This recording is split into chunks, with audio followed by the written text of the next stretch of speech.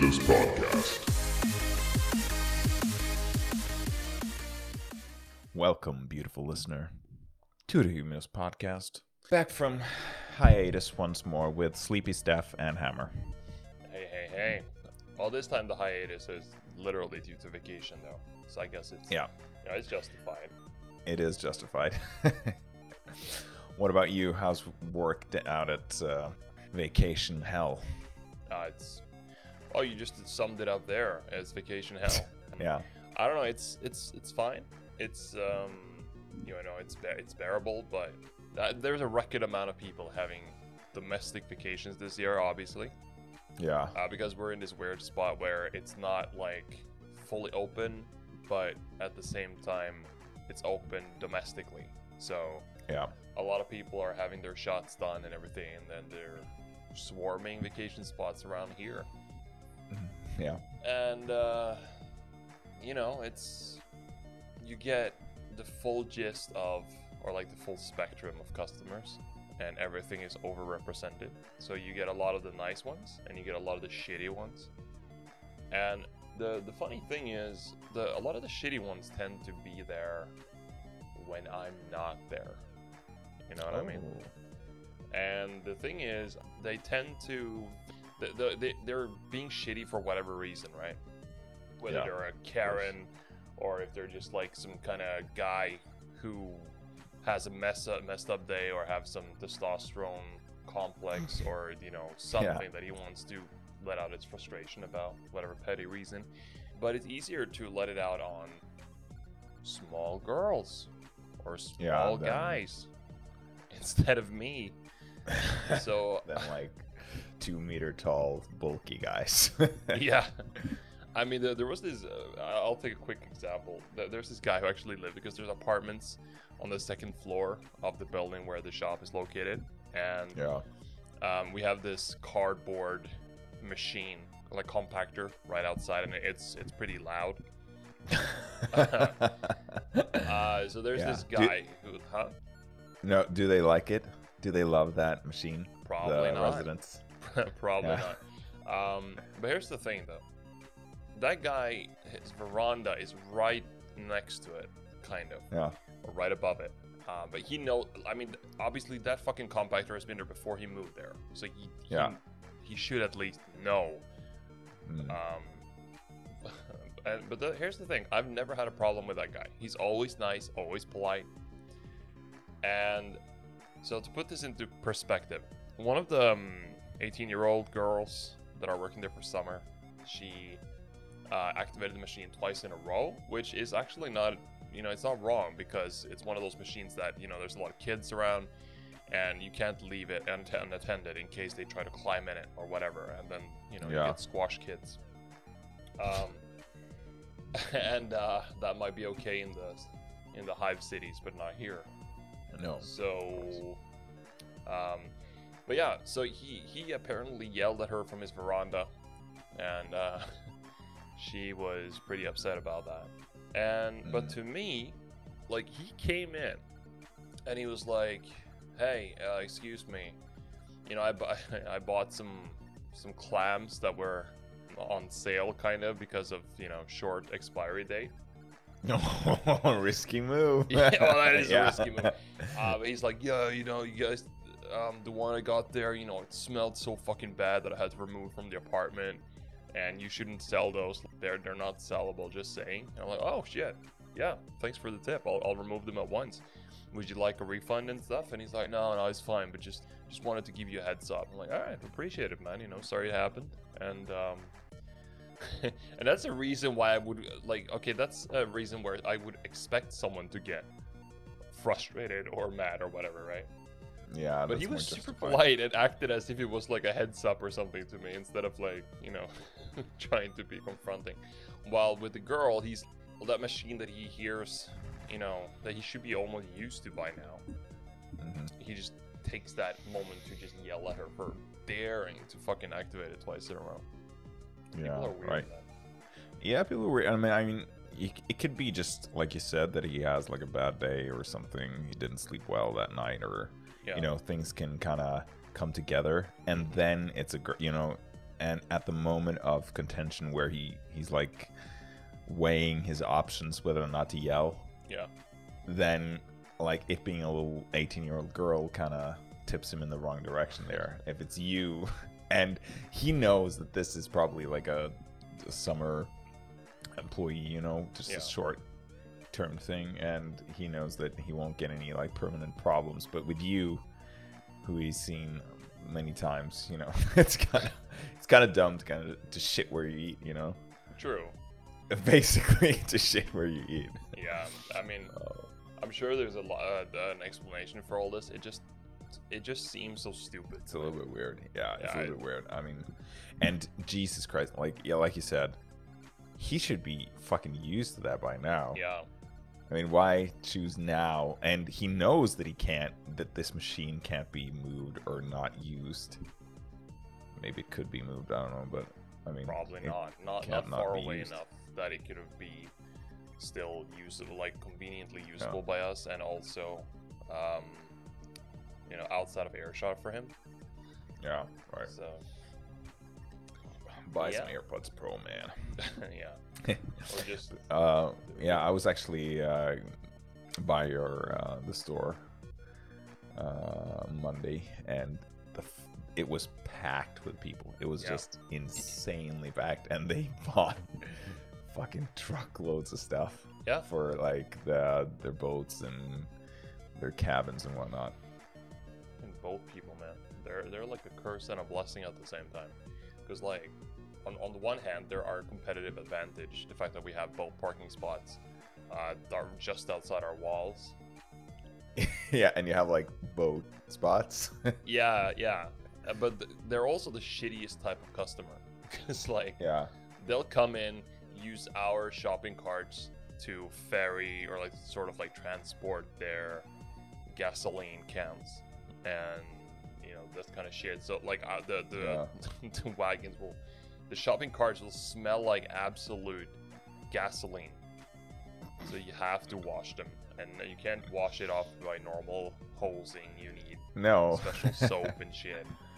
And you know, there's a lot of teenagers, and they come in and they try to use fake IDs to buy shit that they try to sniff the gas. And, if only, man. I'd rather they do that, because it's, you know, then it's not my problem.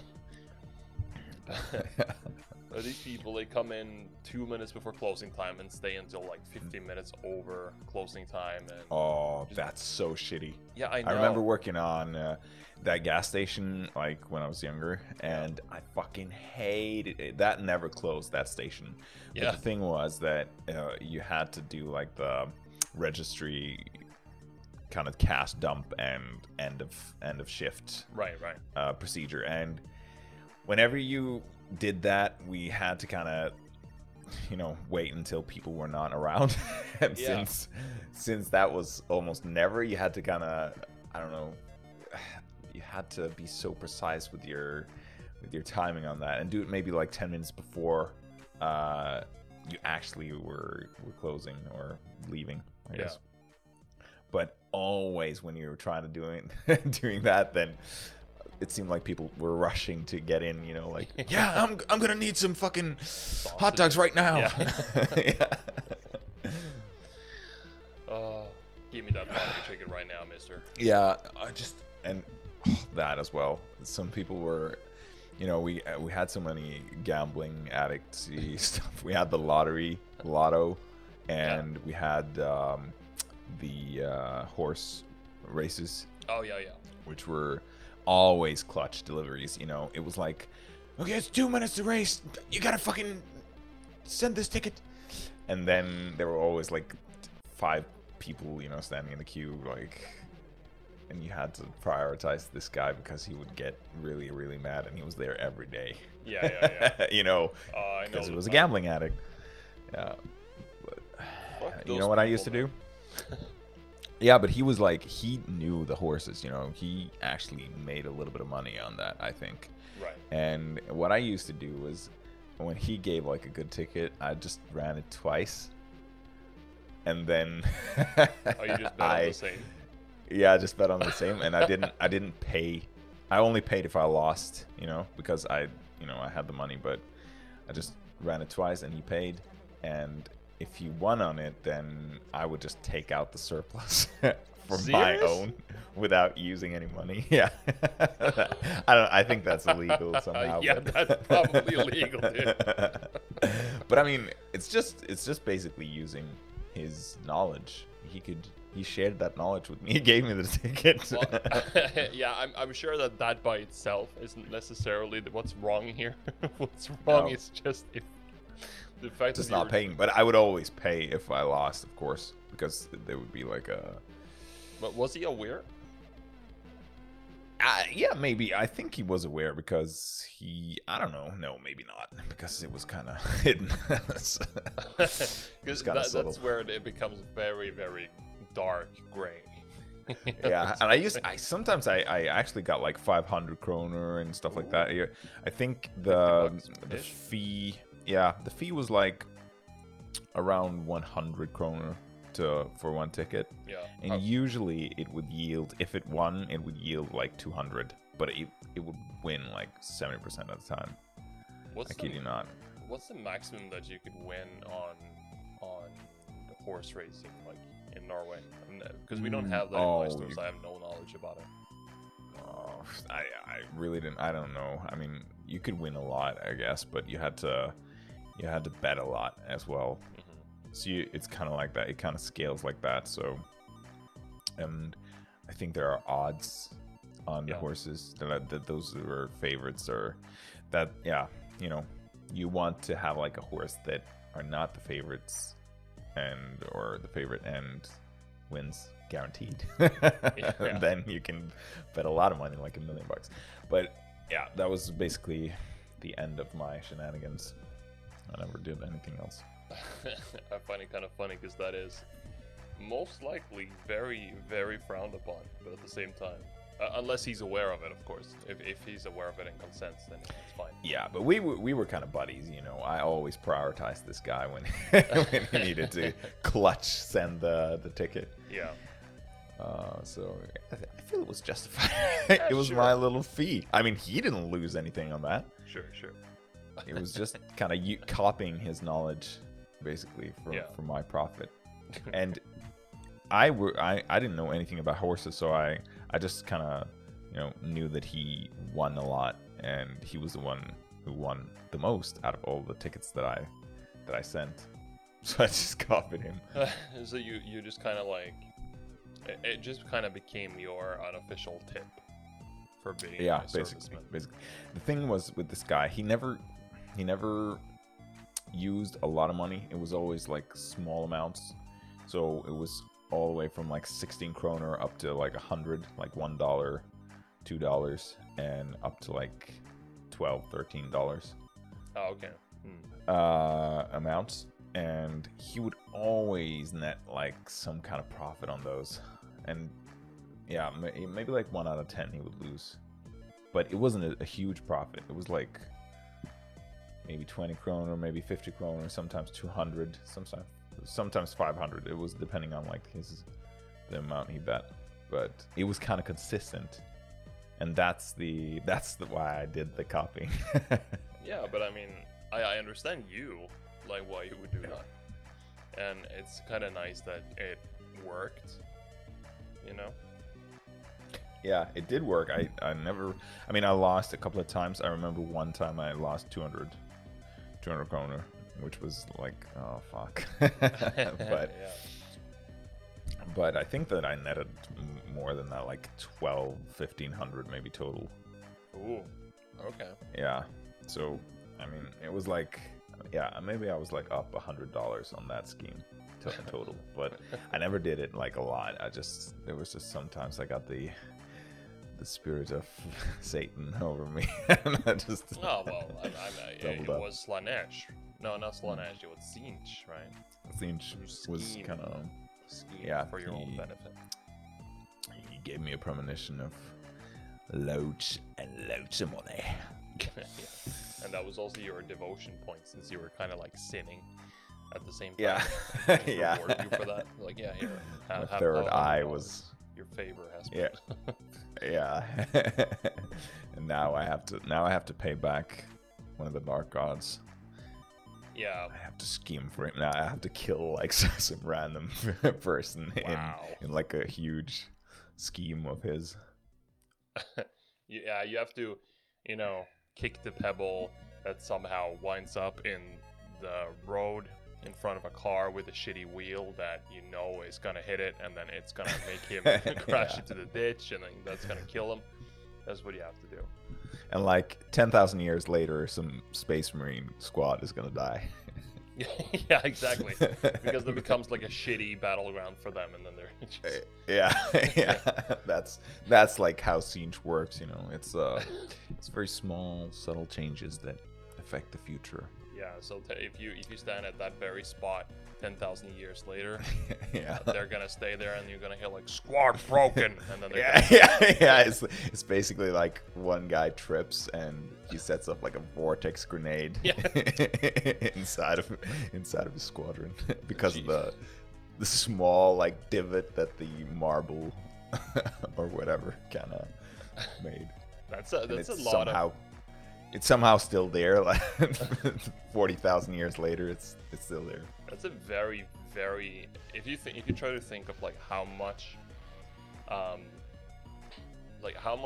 dollars would it cost to produce one Space Marine, and then you think of the amount of money, like the financial hit that causes just like tripping on a small pebble, and then the vortex grenade killing like a squad.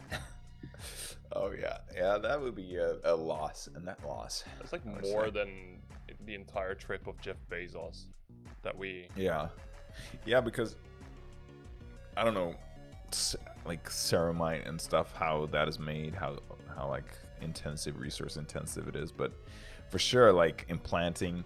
First of all, you need like huge human capital. For Space Marine, like Space Marine selection is very particular. You need like a very, very harshly exposed population set where they kind of live under radiation or fucking in a huge grueling desert or killing like in a jungle. Like they need to have like a huge attrition from like the get-go, and then you put them through some kind of insane trial. And then they need to kind of survive the Space Marinification, which is also very unlikely. Right? And then you also... So I'm guessing, this is my theory, the first place that they're going to draft Space Marines in real life, based on what you just said, is probably going to be from the outskirts of... Or like when whoever populates the Chernobyl area first. Yeah, something like that with like huge 5-meter tall cats that are mutated. Yeah, exactly. Just regular old house cats that are fucking 500 to 1,000 pound cats. So, do you think that Stalker 2 is gonna be like some very convoluted prologue to like a 40K game? Yeah. So when you complete it, if you get like a good ending or secret ending, you actually see like a drop pod smash down in front of you. Yeah, just imagine that. And just the protagonist is like, what the fuck is this? And they're like, greetings. Yeah, they're you like, have been admitted to the Blood Angels chapter. Yeah, exactly. It's like, citizen, you have impressed the chapter master. Do you accept this grueling and probably lethal task? I mean, if that actually happened, I would be like, you know what? I like this. Yeah. And then like, okay, so you need you need the human capital, you need the planet in which these grueling circumstances are present, and then you need the apothecaries, you need the facilities, you need all of the kind of biological vats that are all the organs and implants are manufactured and grown in. And the black carapace, everything, all the shit, all the glands and stuff. And then you put it all in, and hopefully this individual survives. And then it's like, okay, maybe 50 to 100 years of training before you're like a vetted Space Marine. and then you need to put on the armor, which is basically produced on Forge Worlds. Yeah. It's hard to estimate or guesstimate how expensive that is, but probably really expensive. Probably like trillions for each. Yeah. Because by that time, obviously, the Imperium is spanning like trillions of people as well. So it's, I guess, the economic scope is different. But hey, speaking of speaking of 40K, we actually have a good 40K game that came out within this year. Blessed be his name. Yes, it's not charity to be a 40K fan when it comes to games. Because 40K Battlesector is a very, very solid game. And I'm so happy to be able to say that. Because I feel like... obviously, Dark Tide I have very high expectations for as well, but it got pushed to 2022. Yeah. So Battlesector was a very nice, intermittent snack. Yeah, it was a very nice band-aid for the world. Yeah. Yeah, I got it myself, and I played like just 20 minutes. Yeah. I got it right before the bug test. Oh, nice. And it's good. I mean, I can tell already. So. Yeah, you can tell that it's more polished than the usual 40K game, the standard that would come out. Yeah, it's very polished, and it is actually like a good strategy type of game. It's basically, what would you call it? Like XCOM grid-based game. Yeah, it is reminiscent of, like, let's say part XCOM. There's a lot from XCOM in this, but there's also but like, for example, you have the Overwatch function, you have these things, but actually I would say it almost reminds me a little bit more of Fire Emblem than XCOM, because in XCOM you have individual units that you build up and lose potentially, and then whilst in Fire Emblem and here, well, you do have individuals in some of the Fire Emblem games, but you also have units of or like squads, and that's what Battlesector also has, like, and I really appreciate it because they've put a lot of these people that made this game, they really like the franchise, and they put so much. The voice acting is really good. Yeah, I was about to say that the voice acting was kind of the first thing that struck me. Yeah. When the Blood Angels are really like, the blood of Sanguinius flows within me. Yeah. Like, they have that ultra nerdy, that super neckbeard hardcore dialogue. yeah, of course. The charm of the 40K Empire, because it's neckbeard infused with growth hormones. Yeah. It's basically, if you ever say that in front of a girl, you're never ever getting laid ever again. but in the very, very slim chance that you do, you better marry that girl. Yeah, because that's when you get your waifu right there. Yeah, I'd say so. It's a very nice check for a true soulmate. Just kind of go into the club, just go up to the DJ, and ask him to turn down the music and just scream at the top of your lungs, "The blood of Sanguinius flows within me," and collect your prize. yeah, and then this one chick comes up out of nowhere, and she's like, "Well, I hope the blood of Sanguinius flows down here too." And then that's when you know. Yes. Does thine chainsword work, my lord? Yes. I call it Gore Father. Oh, Jesus. Fucking But one of my favorite pieces of voice acting in that game, one of the narration is also very good. It sounds like an Audible novel. Actually not like an audiobook, but the aggressors, they're always like, they sound like they are just like another notch above. Okay, yeah. They're not quite as cool as the Terminator units from Dawn of War 1, but they are like, once you press them, they're like, "We are the walls, we are the guns." Oh, They have that like that last one. Yeah. There's just something about 40K that is so, you know, when people love metal and say that, you know, that's metal. Yeah. Yeah. it evokes the same feeling. It's just something that really set out of context is very, you know, awkward and but just in context, and if you're a guy just listening to just that fucking uttering, "We are the guns." Yeah, you know? yeah. Just declaring that you are a fucking killer, you know? There's no in between the lines here. We're just gonna fucking shoot you with huge grenade launching guns, basically. Yeah, but one of the charms of the 40K quotes is that they're a step such a step above in the badassery that some of the quotes, even without context, they just you just kind of have to recognize when you hear it, like, man, that sounds pretty hardcore. You know? Yeah. Like, for example, Oh the my God, Exterminatus there's so many. quote, that's like, "Some may question your right to destroy 10 billion people. Those who understand know that you have no right to let them live.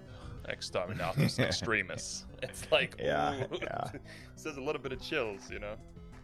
Yeah, that is a heavy burden laid upon the shoulders of the Inquisitor. Yeah, whoever presses that one button that fires off the Exterminatus. Oh, you say the Tyrannid, the wretched scum, may move through this sector?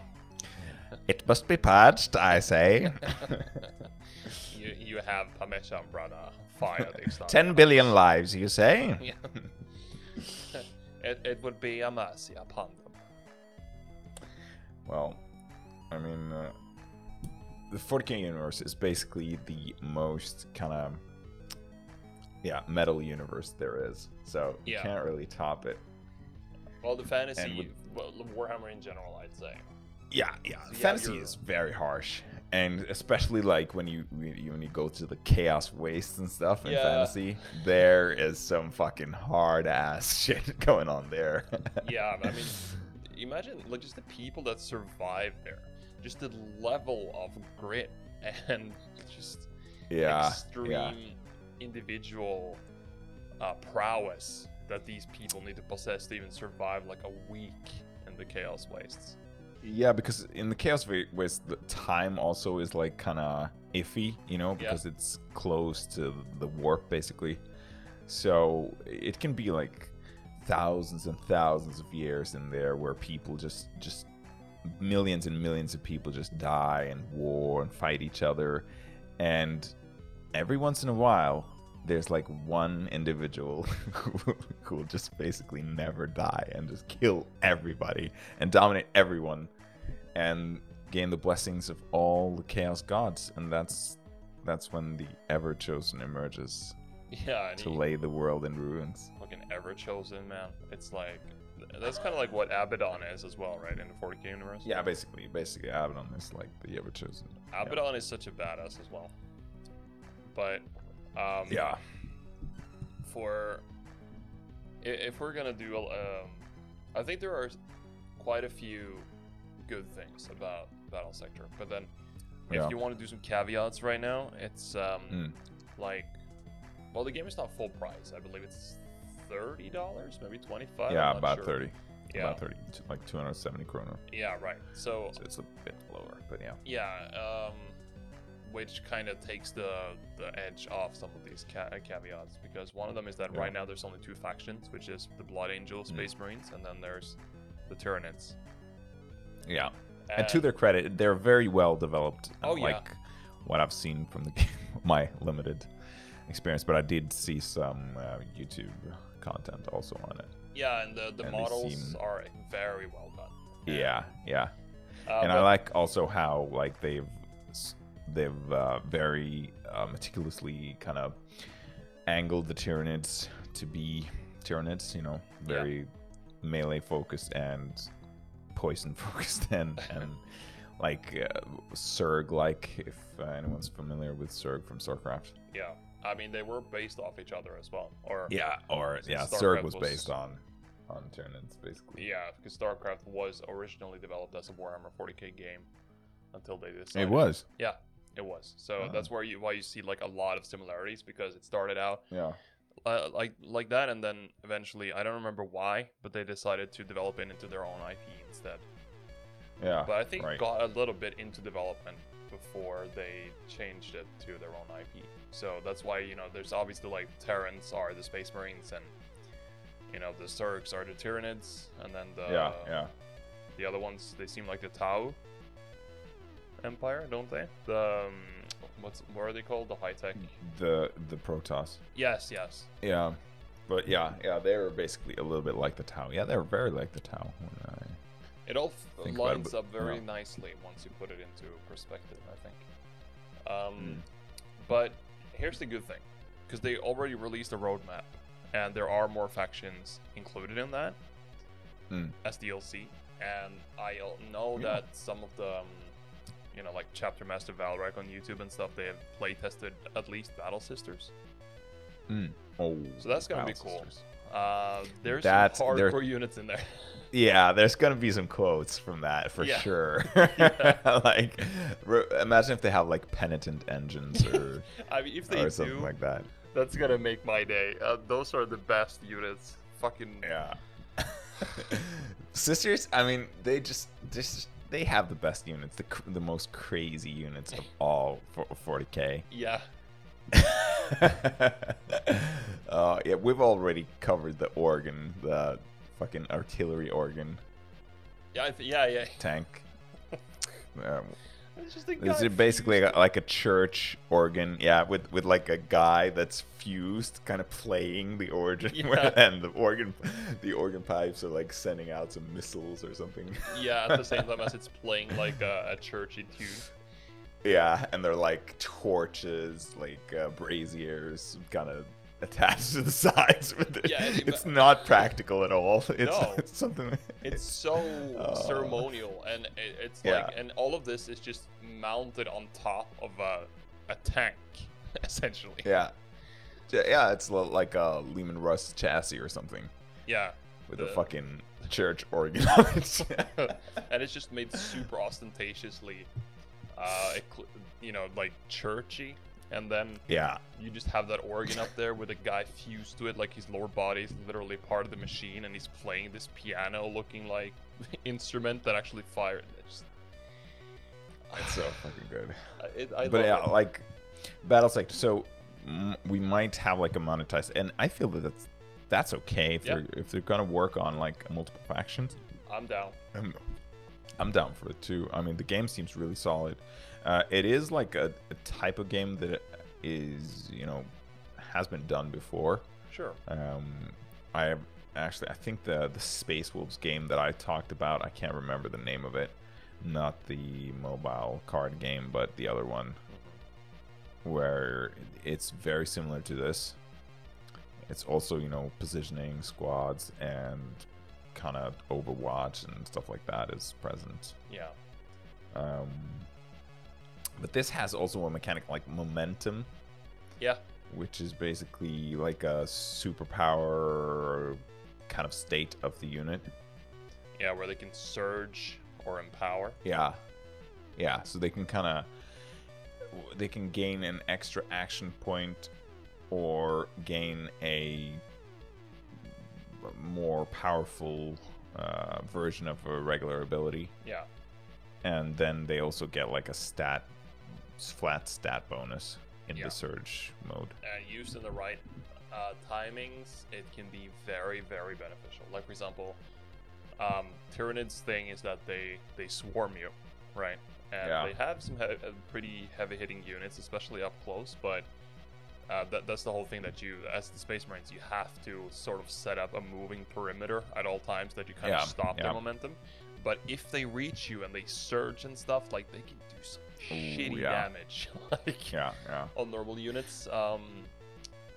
But you know, That's another thing that I really like about the game. I know I was supposed to talk about caveats, but I keep going into positive stuff. It's always possible, yeah. Which is great, by the way. Like, I'm just so happy to be able to be really positive about a game in 40k. So, the other thing is that there's a lot of units available for each faction. So you start out with your intercessors, your aggressors, like, which is intercessors like normal.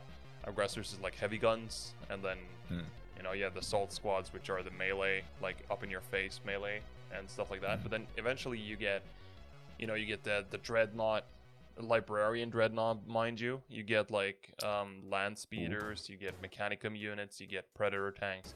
Like, there's a lot of things, and the Tyranids keep, you know, fielding very scary looking units as well, like the Tyrannofex. The first time it showed out, I was like, this might hurt. Yeah. Oh, yeah. I love that these games you're always a little bit on your toes in these games, because they're not really holding your hand. If you do not play the game by its rules, like, if you're like, I'm just gonna stand here and fucking shoot them, then you will get your ass handed to you. Then you'll be fucking you need to be tactical, and that's like the charm of such, you know, such a design.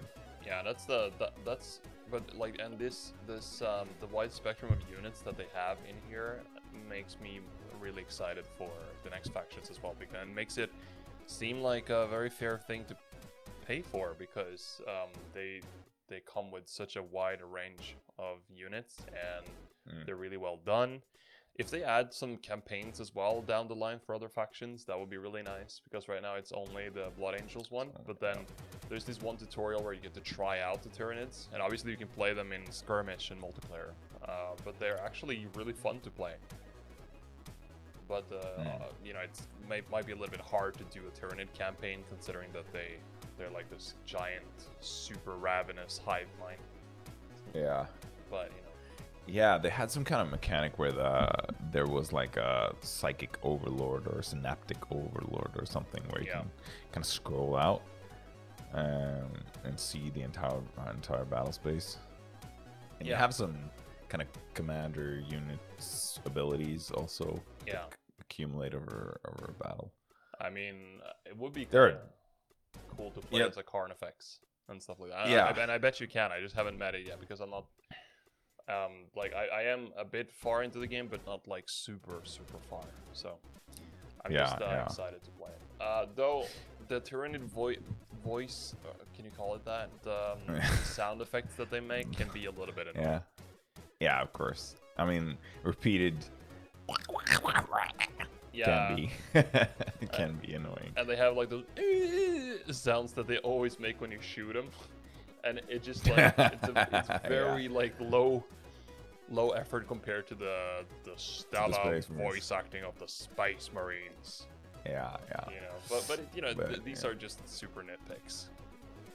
Yeah, and of course I think that, I mean, in a normal world I would be a little bit critical to kind of have only 2 factions and like releasing maybe 5 other factions or 3 other factions through DLC.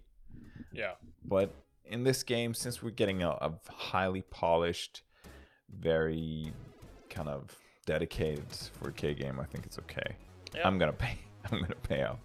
Me too, and I think that this platform is great to, if they want to add, they can potentially add like all the factions here in this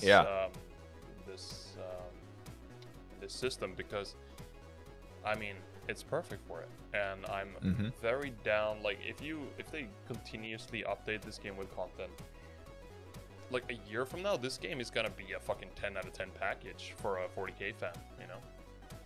It's already a very solid package and absolutely worth the price, in my opinion. I don't know if you're not into 40k, if it will be worth it. Maybe if you like tactics games. I mean, it has a lot of depth. It is a hard game. So, I mean, if you do like those kind of very calculated, think a lot and plan your moves and just, you know, be very meticulous, then this is a game for you. It's a very solid turn-based strategy game that is worth trying out. It might also be a good starting point if you want to get into 40k, because this one, which also was a little bit refreshing, by the way, because it doesn't focus on the old school Space Marines, it focuses on the Primaris. This is like after the Indomitus Crusade has started, so it's up to I think it's like it's up to like the current 40k for 41st millennia. Yeah, basically. So yeah, and but would you recommend it? Yeah, I think I would kind of recommend it to basically people who are interested in strategy and tactics based games. Yeah, for sure. Yeah. So yeah, there was one more thing that I wanted to bring to your attention as sort of a recommendation. It's a little bit out of left field for our podcast. We haven't talked too much about anime. But we have an extensive background in it. Yeah, being nerds, you know. Yeah, being nerds, like all eating voracious nerds, like the hive mind of pop culture. There's actually this anime that I want to recommend to you, because I know you haven't watched much anime lately, right? No. Yeah, that's true.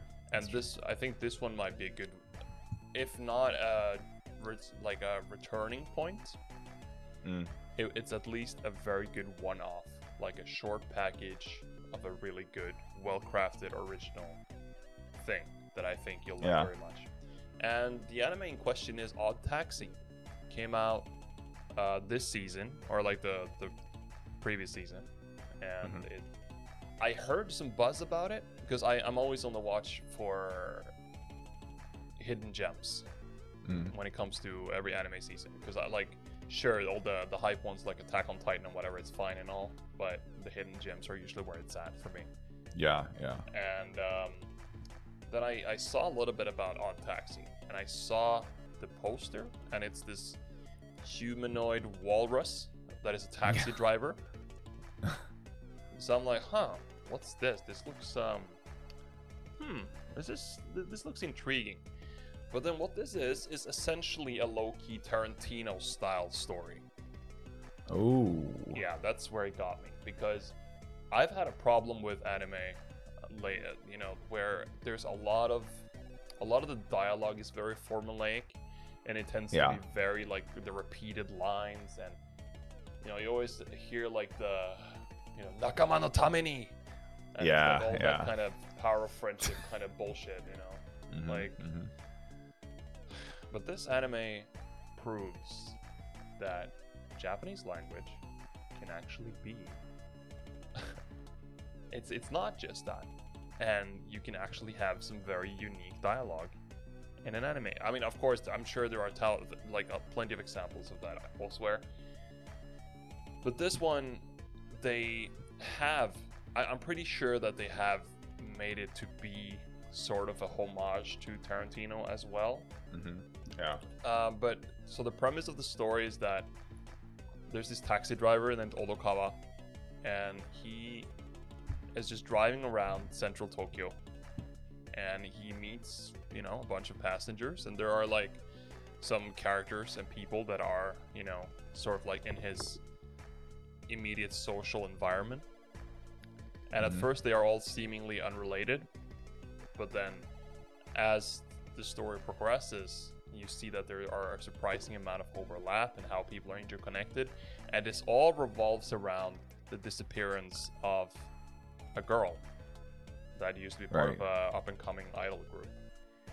And the kicker is that everybody looked like animals. Yeah.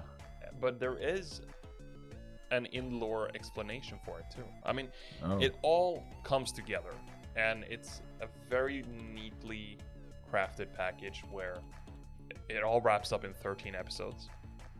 Right. And you have your Tarantino as it kind of reminds of Pulp Fiction in that sense, because there too you see like from different point of views, and then you see the other characters pop up, and they might just be in the background in some segments. And yeah, so it's all very smooth, and then the dialogue as well is very, you know that in Pulp Fiction where you have the two assassins, before they go to that first hit, they talk about the Royale with cheese, or like some kind of like the foot massage thing. Yeah, right. Yeah, where they have this like this unrelated conversation, but that is still very well done, and it's you know, the kind of dialogue that Tarantino is known for. Yeah. And you have that here. They actually really made just if you watch to the second episode, there's a conversation that brings up "We Are the World" and Bruce Springsteen, and by that point, you'll understand 100% what I mean. All right. Okay, so this seems promising, but I need to kind of subscribe to Crunchyroll, of course. Let's see. Do you know how much that is currently? Probably like $10 a month or something. I'm not completely sure. No, it's not. There's a lot of good shit on there, though. But yeah. There's a 14-day free trial, though. Yeah, then you'll easily be able to watch this to finish it, because it's, like I said, just 13 episodes. Yeah. But I recommend this for even for non-anime fans, because this is very approachable. It doesn't have a lot of the tropes that kind of alienate those that are not into anime, you know? Yeah, I know. Yeah. I know what you're talking about, like Nakama Nakama. Yeah, the over-sexualized stuff, and I mean, like there's and none of course of that. Yeah, that's good. I mean, this media is, to express any kind of emotion, any kind of relation, a human relation, and it's nice to see that they can kind of break out a little bit. I mean, anime is, to me, a medium for expressing like things that I didn't experience from Western media, basically. True. But I love that they can also, like you said, kind of draw homage to some of the classics in Western movie history. Yeah, and I was just really refreshed to see, like, for me, who speaks Japanese and who's lived in Japan for almost 5 years, this one is much closer to a realistic dialogue than the other animes, even though. Yeah, right. I mean, by all means, I like the power fantasy stuff and the shonen power fantasies, like these kind of things. I love that as well. Yeah. This one was such a breath of fresh air. So it comes highly recommended. Stef's approval. Yeah. Stef's approval. Okay, I'll try to watch it, Stef. I mean, 14 days. I should be able to fucking crunch that all. I mean, it's so. I'm not trying to put pressure on you or anything. This is just a warm recommendation from. Yeah. I mean, I see that it's really highly rated. Yeah. All right, so I think we'll close off the podcast there. Remember to stay human, guys, and stay. Absolutely, Dan. Yeah. All right. Goodbye.